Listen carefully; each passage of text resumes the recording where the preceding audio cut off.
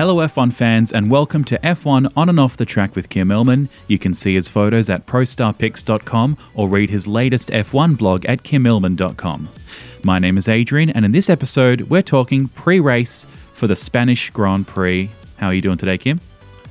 I'm excellent. I'm sitting here on the beach in Lancelin where it's a mild 23 degrees, there's no wind, and I'm looking at Lancelin Island across calm water, so I'm well happy. Well, let's talk about Spain and what's the trip to Spain like getting there?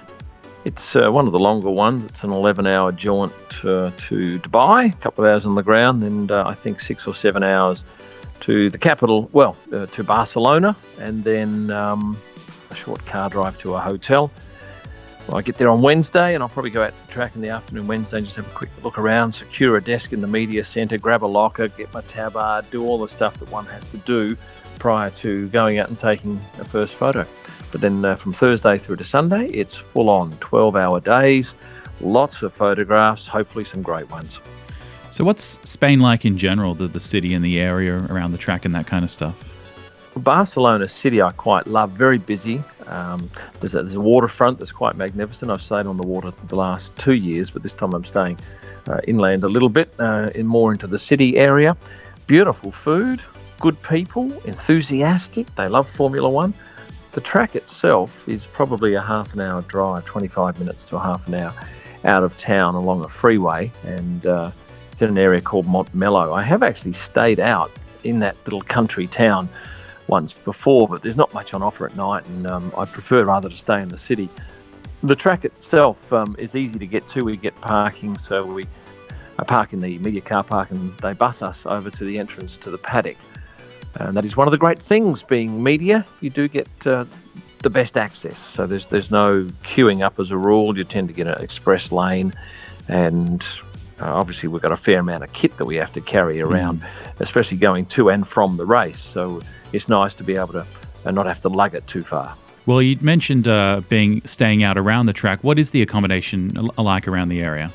If you stay out in Montmeló in that area there's no five-star hotels. It's comfortable sort of stuff, smaller properties, a little bit better value than perhaps staying in the city. But look, as soon as F1 rolls up, everyone jacks their prices up in accommodation. There's not one place that we go to in the calendar where we get normal rates. It's just this big red flag. Everyone wants to come to the Formula One, so we're going to double, treble, quadruple, quintuple, if that's the word, the price. And in Monaco, that's certainly the case. But here, being a city and there being quite a population, it's not as bad as, say, somewhere at like Silverstone, where it's out in the country and there are very few places to stay. So your choices are limited and very expensive. And what's the track itself like in Spain? It's an older track facilities-wise. In fact, look at the paddock and the grandstand and the little media suites and corporate suites. They're not flash. They're certainly nothing like a new track. And I think, in fact, that it looks like Barcelona might lose this race and perhaps Holland may pick it up at Zandvoort, but that's still up in the air. I like the track itself. It's handy for us because if you take a track like the last one in Azerbaijan at Baku, to get from one end to the other, the furthest distance is well over 2 Ks. Now, that's a heck of a lot of walking and inconvenience to get to that far into the track. The Barcelona track is quite compact. It winds in on itself, and I think you wouldn't be travelling any more than maybe 800 metres to the furthest point. And the beauty of this track, being a purpose track, it's not a city track, is that there are media buses, shuttles that run around the outside and the inside. So much like a couple of the other tracks recently, say China, you just jump on a bus and within a minute or so you can be another K away in a different spot.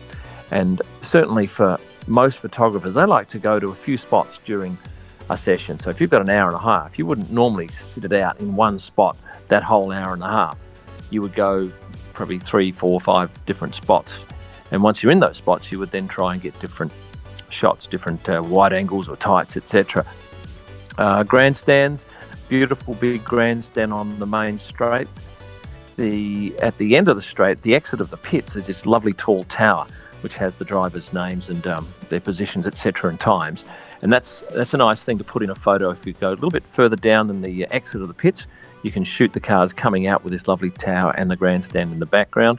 The first turn is lovely.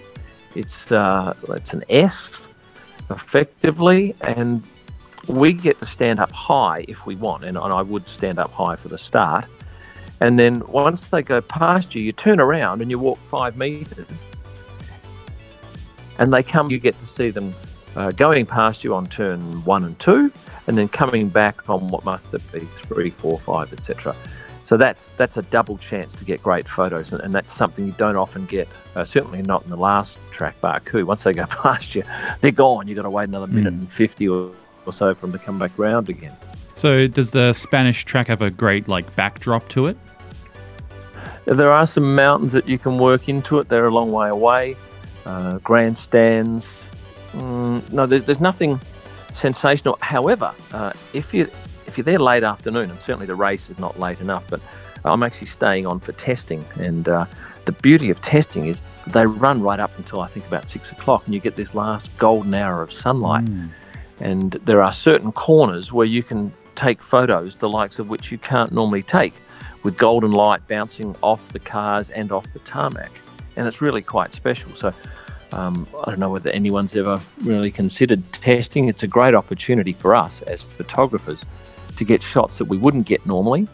A lot of that signage that was up for the race has gone, so you get a much cleaner shot in many instances. And one of the beauties of testing is that there are no people down in the paddock. It's just media, a few media, a couple of photographers, video guys, teams and drivers. We get the chance to get right up close with the drivers. They're much more relaxed, so they'll stand and talk to you, or they'll go out in the pit wall and watch. And for me, it's an opportunity to get shots that most photographers just don't get during the 4 days of an event. Yeah, that does sound like a real opportunity to get some great stuff. So you mentioned that this is the testing track for the drivers. What's that like? What are the pros and cons of testing? Well, it's the same track. It's just the fact that it's all day. They have an hour off in the middle of the day where everybody stops. And look, we can go down, everyone can go down, all the photographers can go down into the pits, so we don't need a special pit lane pass, because for us during a race weekend, we would only get, as a rule, one pit session, and I would normally go Saturday for 1 hour. But with testing, I can be down there for the 4 hours in the morning and the 4 hours in the afternoon. I can be there for 8 hours if I choose. And that's a real bonus, because you, as I said before, you get this up-close opportunity with the drivers, although the teams are a lot more secretive for some reason. And maybe it is because they are trying out new things. As soon as the cars get back into the garage, these screens go across, and you're then forced to, maybe if you're lucky, squeeze in a shot in between 2 or 3 screens that they might push up against each other. But otherwise, you perhaps don't get the same sort of shot that you would get on a race weekend. But the access to the drivers more than makes up for that loss. So let's talk about now the media centre. What's that like in Spain? Little ordinary, quite packed, hot, it can be. But it's upstairs, and we can actually stand, look out the window, and if we wanted to, you watch the start from up there, and probably one of the best spots that anybody would have on the track. But it is an ageing facility, and look, you're always going to have, in the fact that you've got 21 races, you're going to get 21 different types of media centres. But look, it's not the worst one. The fact is that we are right in the middle of it. We walk downstairs and we're in the middle of the paddock, whereas last race in Baku, for instance, we have to walk 100 metres to the Hilton Hotel, then go upstairs into the ballroom, and if anything exciting is happening down in the paddock, it's 90 seconds to a couple of minutes to get back there. And that's probably one of the best aspects of it, is that we're so close to the paddock, although we are mixed up with journalists, so it tends to be not just photographers. F1 On and Off the Track is presented by ProStarPics.com. Stunning F1 photos live from the track, searchable and downloadable for personal or editorial use. Head to ProStarPics.com at the end of this podcast. Okay, how is the paddock and pit area in Spain? Well, this is the first race of the year that we get to see these magnificent motorhomes that the teams bring, and they are monstrous, and they set up in the paddock. they set up these hospitality suites and areas for their drivers. And I look at something like a Sauber suite, or this year Alfa Romeo. It is a major piece of kit. Very lavish, big interior spaces, air conditioned, and we get to go and have a meal in there, depending on who you're aligned with. Certainly Ferrari invite all media to have lunch. So does Mercedes after they've fed their team. And Red Bull as well will invite you in. Red Bull's is magnificent because they have a kitchen upstairs, and you can get to see the chefs cook your meal for you. It's pretty flash. And after the race, all of that stuff just packs up within a day and is off to the next location, which is Monaco. Now, that's very exciting, very cool. And is that kind of unique to Spain and Monaco? Well, no, all of the European races have the motorhomes come, and they will just truck those things around the country. I just mentioned Monaco, in fact, and we'll talk about that pre-race for that event, but they have an energy station that you would not believe. And that's why if you're going to be a paddock club person and you get to go down into the paddock and enjoy any of these facilities, they charge you an absolute fortune because they're having to set this stuff up, they're having to truck it in, they've got huge staff numbers, and it's all set up for effectively 3 days, Friday, Saturday, Sunday for most events. Well, what's the turnout like in Spain then from the audience and from the F1 fans? Good crowd, big numbers. They love it. Very passionate. Carlos Sainz is going to have all of the Spanish backing this year because obviously Fernando Alonso's not there. Last year, I remember after the race, those two Spanish drivers, Fernando and Carlos, stood up on a platform after they'd done their media interviews, and they both had Spanish flags. And it was a great photo opportunity. People went wild because after the race, there's just chock-a-block down in that paddock. I don't know where these people come from, but they're all out the back in the paddock, and they tend to lap up that sort of stuff. So one Spanish driver this year in Mr. Sainz, so he'll have all of the attention of that particular crowd. And I remember at about turn 4 or 5, they had a whole stand full of Carlos fans last year. And it's a marvellous sight to see, and photographically great when that car comes around and you can fill the background with a whole sea of number 55 signs waving. Well, Spain was your first introduction into photography for F1, I believe. Can you tell us about that? Yeah, going back to 2016, I'd been to one race at Abu Dhabi, and I thought, right, I really quite would like to get involved in this. And the first event I was accredited for was the Barcelona testing session. So I went there for 4 days, and I look back at those photos now, I thought they were pretty flash, but yeah, they weren't that flash at all. So it's a very quick learning curve, but I really did enjoy the fact that it was exciting, it was new for me, great track, good people, and being testing, you had a fair amount of latitude to go places you wouldn't normally get to go. And of course, being my first time, I was raw. I had no idea what was going on, so I was lucky to have a couple of photographers take me under their wing and just point me in the right direction. And now I feel eminently comfortable when I go to that particular track, having been there for 3 times, and this will be my 4th. Well, let's talk about some of the photos and stories from last year. I believe they had an artist do some caricatures of drivers. Do you have any stories from that? They often do that. Out the front there, over the 3 days, the first 3 days of the race, that particular artist would just build these caricatures. In fact, coming into the track on race day, I said to Daniel, can I get a quick photo of you in front of your character? And he said, no way. He hated his because he had way too big a nose on it. And he was not going anywhere near that photo, which was funny. Some of the other guys were happy to do it. But yeah, they often have at the entry to the paddock something interesting. I remember they did a Rubik's Cube picture one year, probably in Hungary. I think that's a Hungarian guy that invented the Rubik's Cube. But yeah, they're interesting things to photograph and colourful. Last year, Ferrari also had a special guest in a young child named Thomas. Do you know his story? Yeah, Thomas was a youngster that was in tears when Kimi crashed out at a race, and somehow Ferrari found out that he was going to be at the Spanish Grand Prix last year, and they managed to find him and get him down into the paddock, meet Kimi again, and that was a huge story when that young fella had the tears in his eyes, because he was also united with Kimi on that particular lovely photo of the youngster with one of the Finnish TV reporters, Mervi. And I recognised the youngster straight away from what I'd seen on television. Also last year, a very rare, I imagine, mistake happened where Spanish had been spelt incorrectly on the ground throughout kind of the event. Can you tell us what that was about? Well, it was actually only in one spot and it was a fair cock-up too. On pit lane, they have a stripe where every driver's name and number is placed along with the hashtag for the event. Except instead of Spanish Grand Prix, they spelt it Spanish Grand Prix or Spanish GP. And I'm thinking, how do you get your own country name wrong? But it turns out it was, I think, printed by the contractor, which is a contractor out of England. They go everywhere. So maybe they didn't even think, maybe they just didn't even see it. I don't know. But it was up there for a good couple of hours. And I think I was one of the first to find it. And I posted it straight away on my Instagram page. And it had tremendous engagement. Because people love to find out, see that sort of stuff and discover it and be smart. Hey, there's a mistake, because we all make mistakes. But this one was a very visible one. It was blacked out quickly after the session, straight after it was found out to be wrong, and then corrected that night, I think. So by the next day when you came back in, it was all good again? It was the Spanish GP? Yes, it was, without the I in Spain.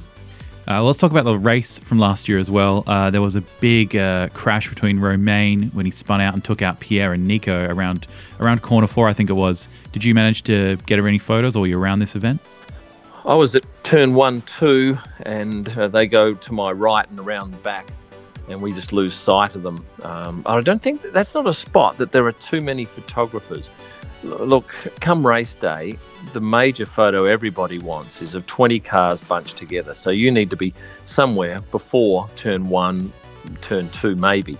So once you get a few turns around, they tend to spread out a little bit and it's not as good a photo. So yes, there was a great pick. There were a couple that I saw, but certainly there weren't a handful of photographers around. There might have been 2 or 3. I do actually remember a story of when Nico Rosberg and Lewis Hamilton came together in Barcelona. That must have been 2016 or 15. That was on that same section of track. And the only photographer I believe to have got that shot was a fella who had mistimed his walk out to a certain point and realised he wasn't going to get to where he needed to be. So he thought, right, well, this is where I'm just going to have to shoot. So whatever comes my way, I'll shoot. Well, he or she, and I'm pretty sure it was a he because there's only 2 she's that shoot, managed to get this marvellous series of shots of the 2 champions, the 2 leaders, crashing out at that particular corner. So that's the sort of thing I dream of, being the only person to capture something quite amazing. And like last race when we got that lovely shot of Daniel and Daniil shaking each other's hand. That was lovely to have on my own, but it's not exactly a crash, and that's what you want. Crashes are the thing that get the most traction and sell best. Well, it sounds like you might have to hang out around that corner if it's been a problem in the past. Yes, it's got form. Lastly, let's talk about your Instagram, and it's a great barometer for what people are interested in. So I wanted to know, what's your most popular post? Is it like a Daniel Ricciardo post or a Lewis Hamilton? Funny you should ask that, because until yesterday, it would have been a shot of Charles Leclerc. However, I posted something yesterday afternoon. It was a picture of Mia Jasic, who is the new press secretary for Charles. She was with Sauber and then obviously Alfa Romeo. Charles moved over to Ferrari, but she'd stayed for the first 4 races. But suddenly I see her in a Ferrari outfit come last race. So I put a before and after shot, one of Mia in her Sauber outfit from last year and one in a Ferrari outfit, and it has eclipsed that photo by some 20%. It's well over 4,000 likes, and that surprises me. I've got a rough idea of what I think works, and I thought, this might be interesting to some people, but for it to be my single largest photo up to this point blows me away. Yeah, it just goes to show that it's not just the drivers that are personalities in the F1. That's exactly right, and certainly I would have a large contingent of Charles Leclerc fans because he does tend to share my work. But for it to be just a person behind the scenes, or albeit linked to that particular driver, it really surprised me. Well, thank you very much for being with us today, Kim. We look forward to hearing your adventures in Spain. Do you have any closing thoughts for us? Yeah, it's a beautiful day in Lancelin. There's no wind. And if you want to see what I see, go to Facebook and have a look at Lancelin, WA. It is just an amazing place. Otherwise, I shall be sending pictures from the track all throughout 4 days of the event, starting Thursday. Thank you very much, Kim. To see any of the photos we've talked about today, head over to prostarpics.com or kimillman.com. You can also stay updated by following Kim on Instagram at kimillman. If you like what you've heard today, please give us a review and remember to hit subscribe to stay posted for our next episode. Thank you very much for listening, and we'll see you on and off the track. F1 On and Off the Track was presented by prostarpics.com. Stunning F1 photos live from the track, searchable and downloadable for personal or editorial use. prostarpics.com. Head there now.